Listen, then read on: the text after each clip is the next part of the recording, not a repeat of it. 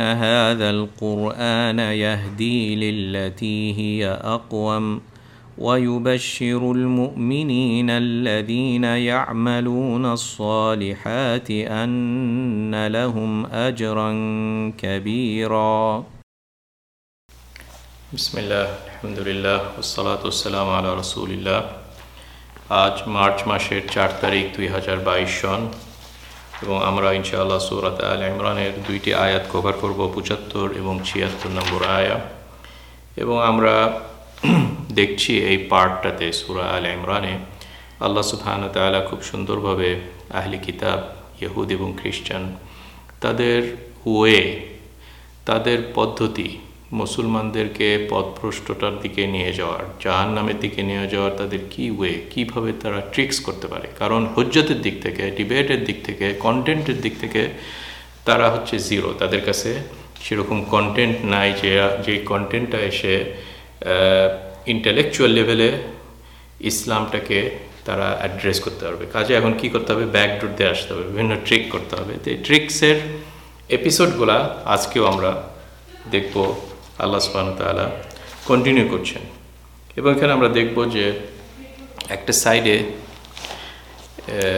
এই আহলে কিতাবদের বা ইহুদি এবং খ্রিস্টানদের যেটা আমাদের বর্তমান টাইমে বলা যেতে পারে ওয়েস্টার্ন সিভিলাইজেশন বা ওয়েস্টার্নদের একটা বড় অংশ তাই না ইউরোপ এবং Anglo Saxon Britain America Russia এগুলো সব তো আমরা খ্রিস্টান বা আহলে কিতাবদের ভিতরে ধরা যেতে পারে পার্টিকুলারলি ইহুদিদের তাই না কারণ তারা ছিল রাসূল সাল্লাল্লাহু আলাইহি সাল্লামের সময় মদিনাতে তারাই ছিল একটা বড় সংখ্যক কাজেই তাদের এই লং হিস্টোরিটা যেমন রাসূল সাল্লাল্লাহু আলাইহি সাল্লামের সময় মদিনাতে এটা প্রযোজ্য এবং অ্যাপ্লিকেবল আমাদের টাইমেও আমরা দেখব যে এই সেম কোরআনিক যে থিমগুলা এখনও আমাদের সামনে আমরা দেখতে পাবো যে এই আজকের যে আয়াত যেগুলো পড়ব সেটা হচ্ছে যে ইহুদিদের বা খ্রিস্টানদের বা আহলি কিতাবদের যে তারা তাদের বাহিরে যারা আছে তাদেরকে উম্মিয়িন বলে এবং তাদের এগেনস্টে যা খুশি আমরা করতে পারবো এই যে একটা রেশিয়াল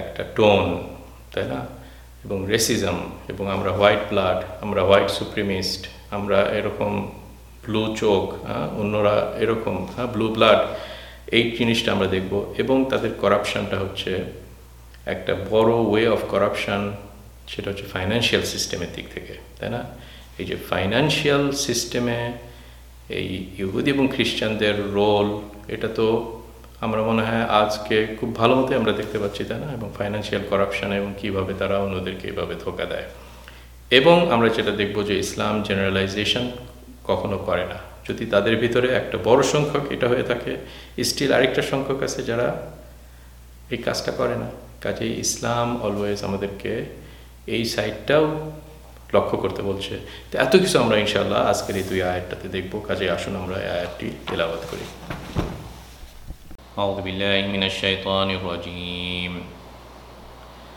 ومن أهل الكتاب من إن تأمنه بقنطار يؤديه إليك ومنهم من إن تأمنه بدينار لا يؤديه إليك إلا ما دمت عليه قائما ذلك بأنهم قالوا ليس علينا في الأميين سبيل ويقولون على الله الكذب وهم يعلمون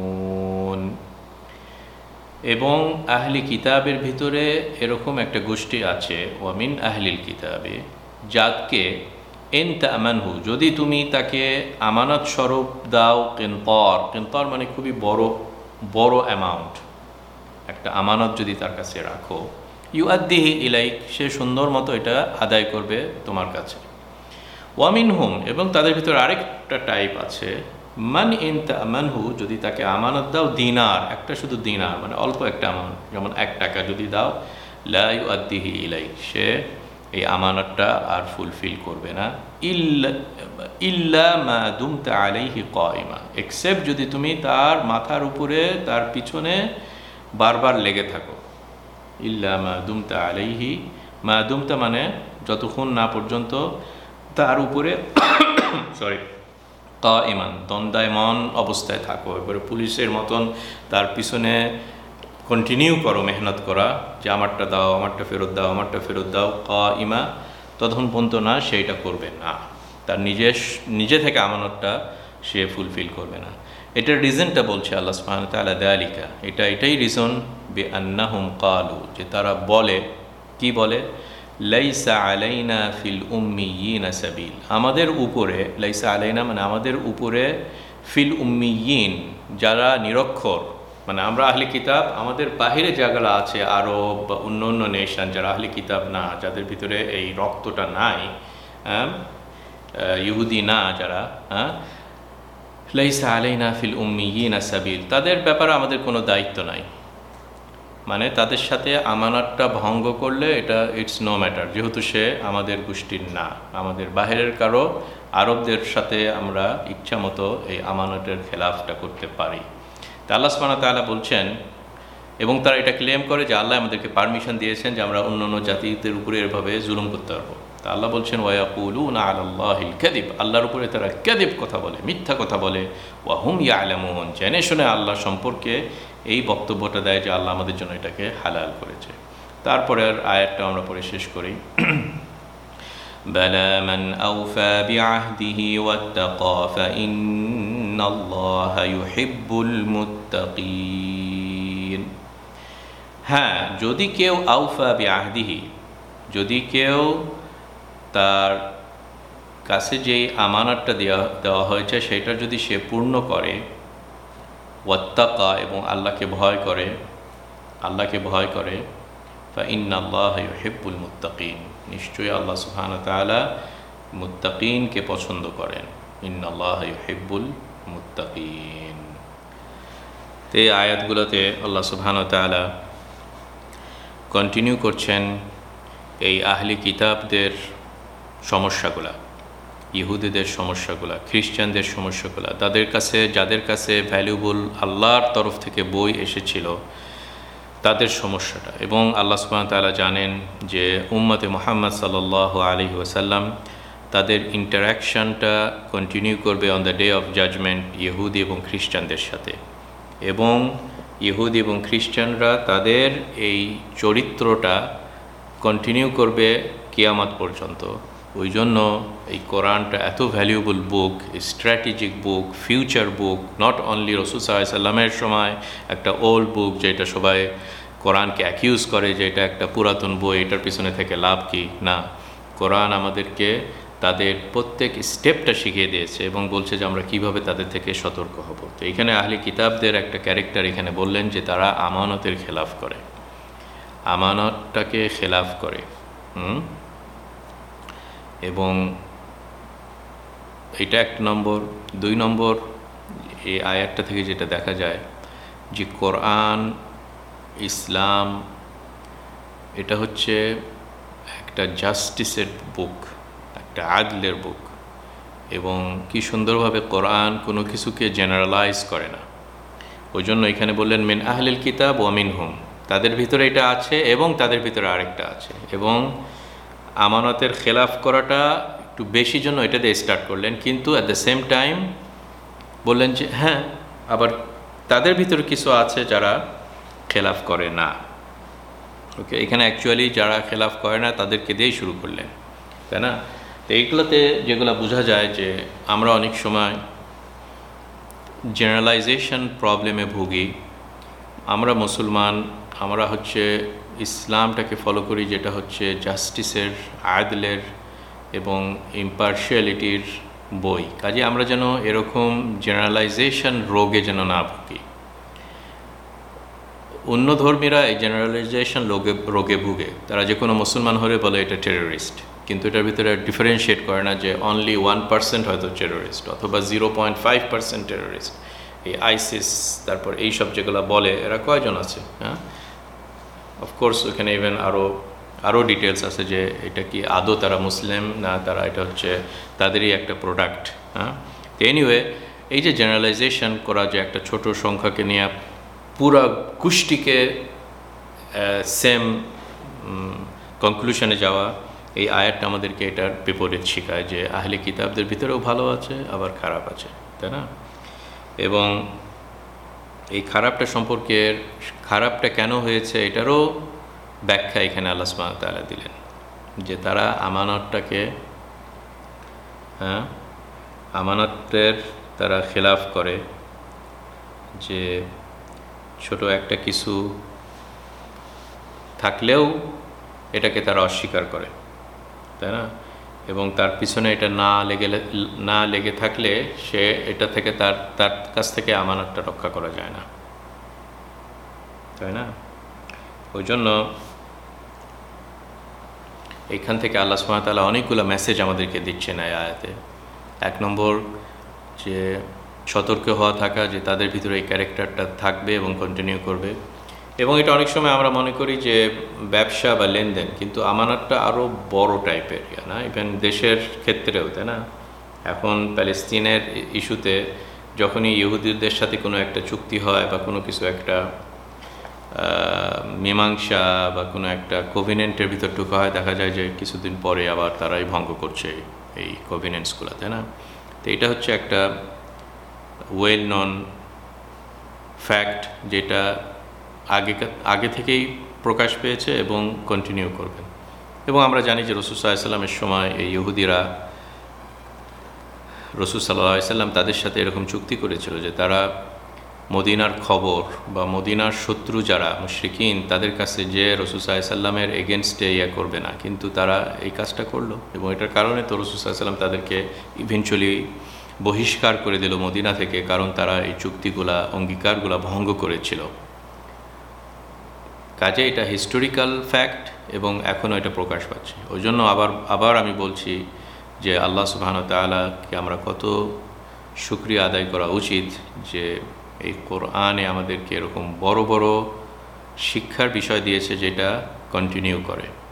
ওই জন্য এটা খুবই একটা বোকামি যারা বলে যে এই সব টাইপের স্টেটমেন্টগুলা অনেক আগেকার যুগে, আদিম যুগের। এখন আমরা সিভিলাইজ নেশন, আমাদের এখন ইউনাইটেড নেশনের আন্ডারে আমরা সবাই ঢুকে গেছি একটা আমব্রেলা। এখন এই সব কথা বলে আর লাভ কি? এখন আর কে বলে যে অমুক ইহুদি, অমুক মুসলিম? আমরা তো এখন একটা জাতিসংঘের আন্ডারে ঢুকে গেছি। কিন্তু কোরআন, জাতিসংঘ যদি অনলি কত বছর এটা হলো, আস্তে আস্তে দেখা যাবে যে এটাও ব্রেক হয়ে যাচ্ছে, তাই না? ওই জন্য হিউম্যান নেচারটা হিউম্যান নেচারই থেকে যাবে। এবং কোরআন যেগুলো বলেছে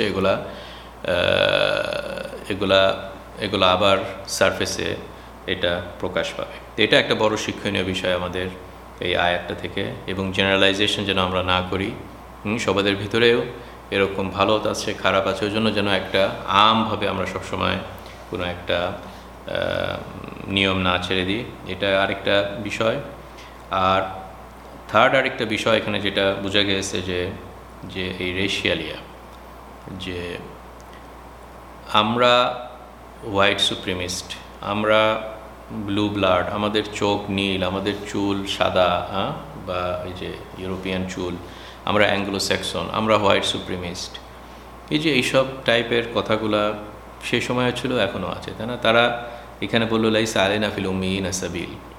কাজেই তারা নিজেদেরকে একটু স্পেশাল কেস মনে করেছে, যে আমি একটু স্পেশাল কেস, আর এরা হচ্ছে রাস্তাঘাটের গরু ছাগল, এদেরকে যা খুশি আমরা করতে পারবো, তাই না?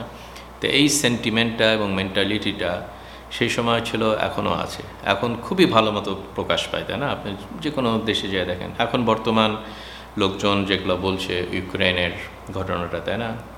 আপনার ইউরোপিয়ান নেশনরা ইউক্রেনের ক্ষেত্রে যে জিনিসটা ঘটছে এবং তারা তাদের মিগ্রেন্টস এবং দুঃখ প্রকাশ করছে, এরকম কত আমাদের মুসলমানদের ভিতরেও আছে, তাই না? রোহিঙ্গার কথা বলেন, অথবা আপনার চায়নার ইউগোরদের কথা বলেন, অথবা আপনার ইয়েমেনের কথা বলেন, অথবা সিরিয়ার কথা বলেন, তাই না? কত অন আ ডেইলি বেসিস, বছর পর বছর এইভাবে এই রাশিয়াই তাদের উপরে করেছে বাশারের সাথে, কারো কোনো এরকম কথা নাই। এখন দেখা গেছে যে এই ইউক্রেনের ব্যাপারে কীরকম তারা করছে, তাই না? তো হোয়াট ডাজ ইট শো, যে স্টিল এই তথ্যগুলা, এই কথাগুলা যেগুলো কোরআন এতদিন আগে বলেছিল, এটা কন্টিনিউ করবে।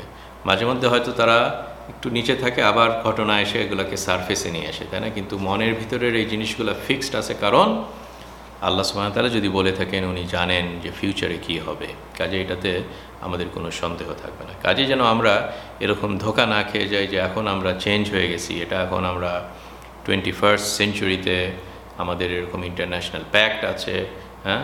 তো এগুলা কথাকে কি আপনি বেশি প্রাধান্য দিবেন কোরআনের কথা থেকে, যেখানে এরকম কথা আল্লাহ সুবহানাহু ওয়া তাআলা বলে এসেছেন? এবং আচ্ছা, আরও বেশি পাওয়ারফুল কথা তো কত আমরা শুনে এসেছি সূরাতুল বাকারাতে, তাই না?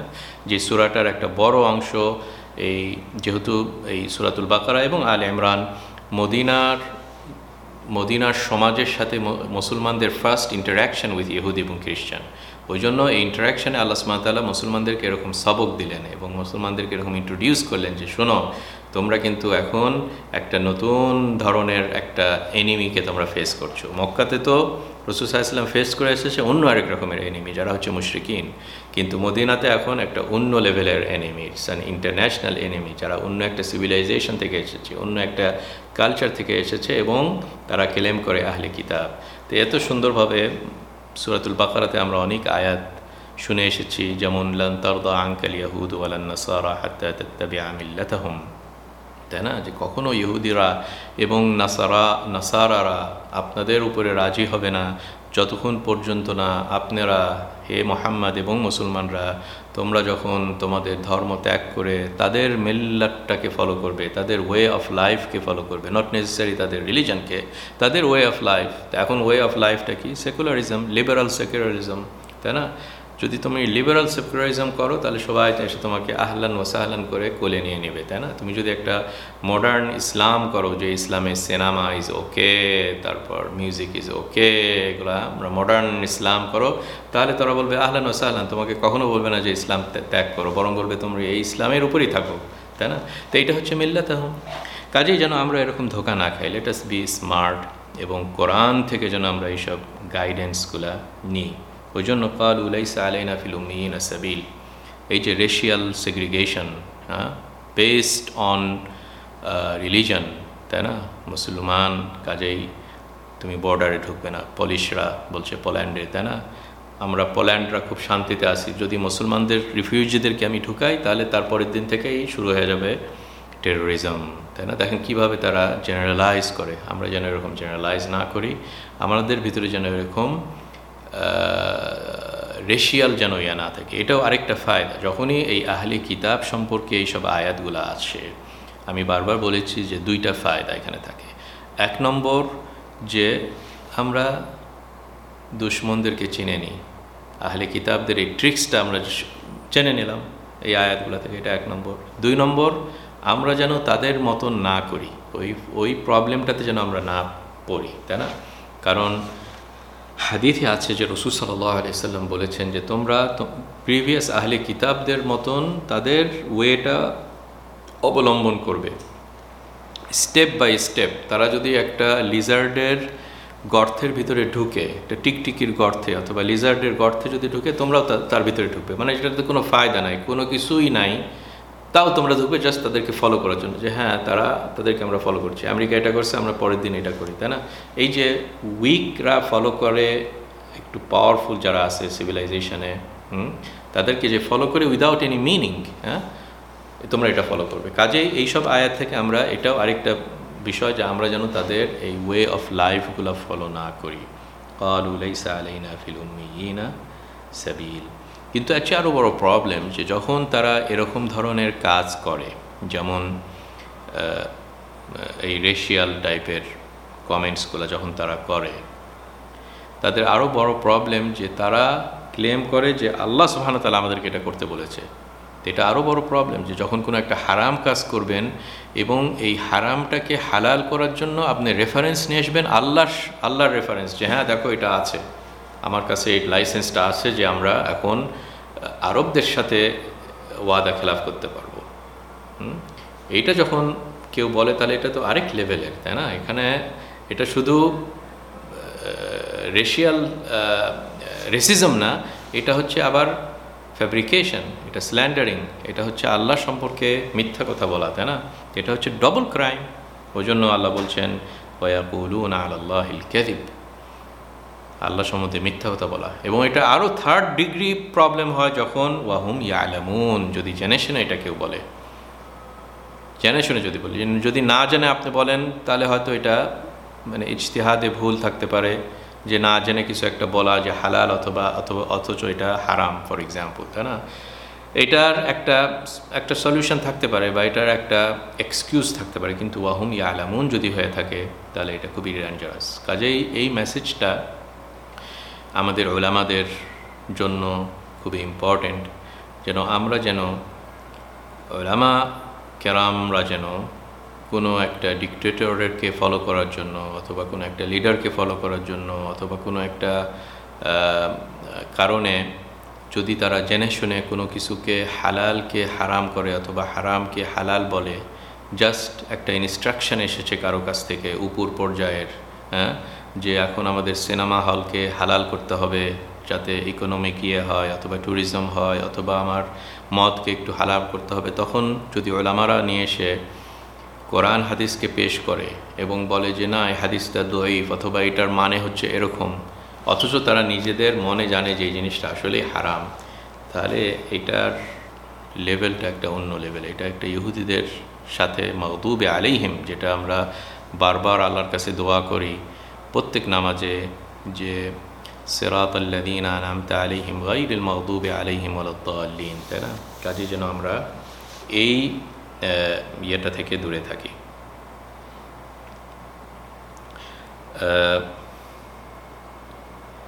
এবং এটার ভিতরে যেটা আরেকটা এসেছে, যে সেটা হচ্ছে যেন আমরা তাদের মতন না করি, যে ইসলাম যখন সত্যিকার অর্থে মানুষরা জমিনে ইসলামটাকে ফলো করে, তাহলে তাদের আন্ডারে যারা আছে, হিন্দু হোক, বুদ্ধ হোক, ইহুদি হোক, খ্রিশ্চানরা হোক, তারা ইসলামের জাস্টিসটা তারা সবাই উপভোগ করবে। এরকম হবে না যে মুসলমান সমাজরা এসে তাদের উপরে এই রেশিয়াল সিগ্রিগেশন করবে, যে আমরা মুসলিম মেজরিটি, আমরা এখন খলিফা, আমরা এখন এটা, এরকম কখনো দেখা যায়নি, তাই না? এবং এটার ক্ষেত্রে এরকম একটা হাদিস বলি, যে একজন ইবনে আব্বাস রাদিয়াল্লাহু আনহুকে জিজ্ঞেস করেছেন যে আমরা যখন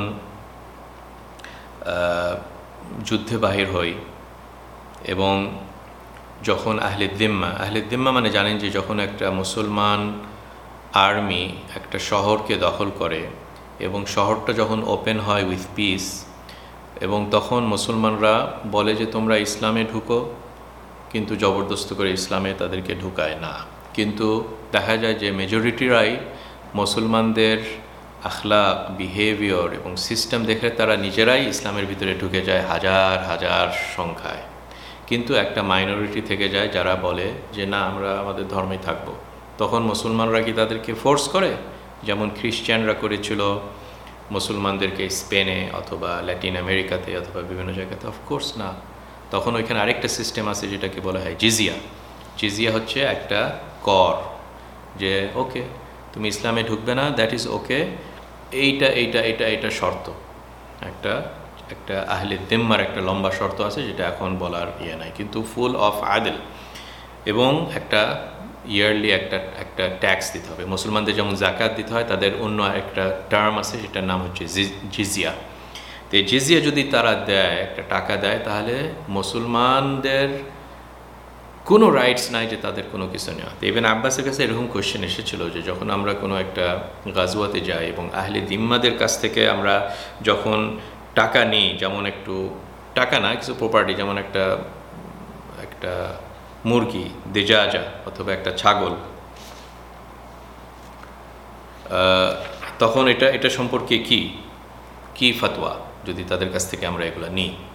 তখন ইবনে আব্বাস বললেন যে তোমাদের মতটা কি, তোমাদের মত কি যে আহলে দিম্মার একটা মুরগি নেওয়া? তখন তারা বলল যে লাইসা আলাইনা বিযালিকা বাস, অনেকটাই আহলে কিতাবদের মতন, যে এটাতে কোনো সমস্যা নাই। তখন ইবনে আব্বাস রেগে যায়, বলল তাহলে এটা তো তোমরা ইহুদিদের মতনই বললে, লাইসা আলাইনা ফিল উম্মিয়িনা সাবিল। খবরদার, এভাবে সতর্ক করে দিলাম যে যখন তারা জিজিয়া আদায় করে তখন তাদের জবরদস্তি করে তারা যদি নিজের মন থেকে ইচ্ছা করে উইলিংলি যদি কিছু দেয় দ্যাট ইজ ওকে, কিন্তু জবরদস্তি করে তাদের টাকা পয়সা নেওয়া হারাম হবে, যেমন একটা মুসলমানের কাছ থেকে তার টাকাটা নেওয়া হারাম হবে, তাই না? ওই জন্য ইসলামে এরকম টাইপের কোনো নিয়ম নাই। ওই জন্য ইসলাম ধর্মটা যদি সত্যিকার অর্থে মানুষ এটার ইমপ্লিমেন্ট করতে পারে এবং শিখে, এবং এই আদল যেটা আছে এটার ভিতরে যে জাস্টিস সিস্টেমটা আছে, এটার আন্ডারে, এটার শেডে সবাই সুন্দর মতো একটা শেল্টার পাবে। কাজে যেন আমরা এই আয়াতগুলার হক আদায় করি, তাই না? এবং অলওয়েজ ইসলাম তাদের জন্য ডোরটা ওপেন করে। ওই জন্য লাস্ট আয়াত যেটা বললাম, বালা মান আউফা বিআহদিহি ওয়াত্তাকা ফাইন্নাল্লাহা ইউহিব্বুল মুত্তাকিন, এই আহলে কিতাবদেরকে আহ্বান করছে যে তোমরা আল্লাহর এই ওয়াদাটা, আল্লাহর সাথে যে অঙ্গীকারটা করছে এটা তোমরা ফলো করো। এভাবে কি সুন্দরভাবে তাদেরকে আহ্বান করছে যে তোমরা ইসলামের ভিতরে ঢুকে যাও, রাসূল সাল্লাল্লাহু আলাইহি ওয়াসাল্লামকে ফলো করো, তাই না? আউফা বিআহদিহি ওয়াত্তাকা, তাহলে জেনে রাখো যে আল্লাহ সুবহানাহু ওয়া তাআলা তোমাদেরকে ভালোবাসবে, কারণ এটা হবে মুত্তাকিনদের পরিচয়। ফাইন্নাল্লাহা ইউহিব্বুল মুত্তাকিন। ইবন কাসির এখানে একটা হাদিস বর্ণনা করছে, যেটা হয়তো ইনশাআল্লাহ পরের বারে কোনো একটা আরও বেটার টাইমে আমরা আলোচনা করতে পারবো। যেখানে একটা লম্বা স্টোরি, যে আগেকার টাইমের একটা লোক, সে দেনা নিয়েছিল আরেকজনের কাছ থেকে, আহলে কিতাবদেরই, এবং তারপরে সাক্ষী চেয়েছে বা লিখিত চেয়েছে। সে বলছে আল্লাহই সাক্ষী আমার জন্য, কিন্তু তার নিয়তটা ভালো ছিল। ওই জন্য বলেছে এটা সেই টাইপের আহলে কিতাব যাদের ভিতরে এই আমানতটা আছে।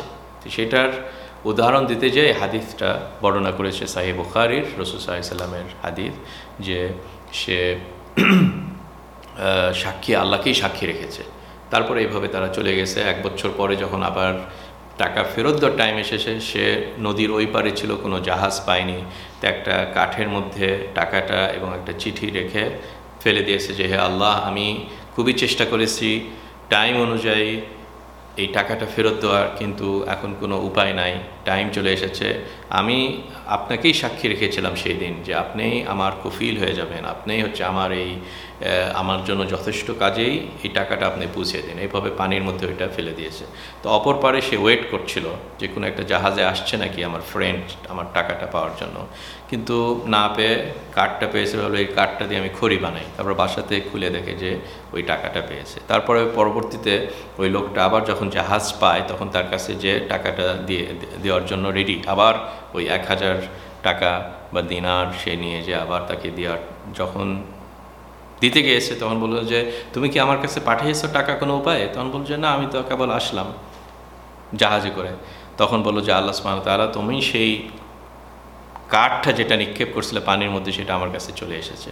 তো যাই হোক, এটার মানে হচ্ছে যে যদি সত্যিকার অর্থে কেউ নিয়তটা ভালো থাকে, তাহলে আল্লাহ সুবহানাহু ওয়া তাআলা এরকম একটা ব্যবস্থা করে দেয়। কিন্তু অনেক সময় আছে আমরা দেনা নেওয়ার সময় মনের ভিতরে একটা নিয়াত করে রাখি যে অনেক সুন্দর ব্যবহার করে তার কাছ থেকে টাকাটা নেওয়ার পরে আর কোনো নিয়াতই নাই যে টাকাটাকে খাওয়ার নিয়াত, তাই না? তো খাওয়ার নিয়াত যদি হয়, তাহলে আল্লাহ সুবহানাহু ওয়া তাআলা ওইভাবেই তাকে শাস্তি দেয়। কিন্তু কারো যদি ফেরত দেওয়ার নিয়াত থাকে, তাহলে আল্লাহ সুবহানাহু ওয়া তাআলা কোনো না কোনো একটা ব্যবস্থা করে দেয়। আল্লাহ যেন আমাদেরকে তৌফিক এবং হিদায়াত দেন।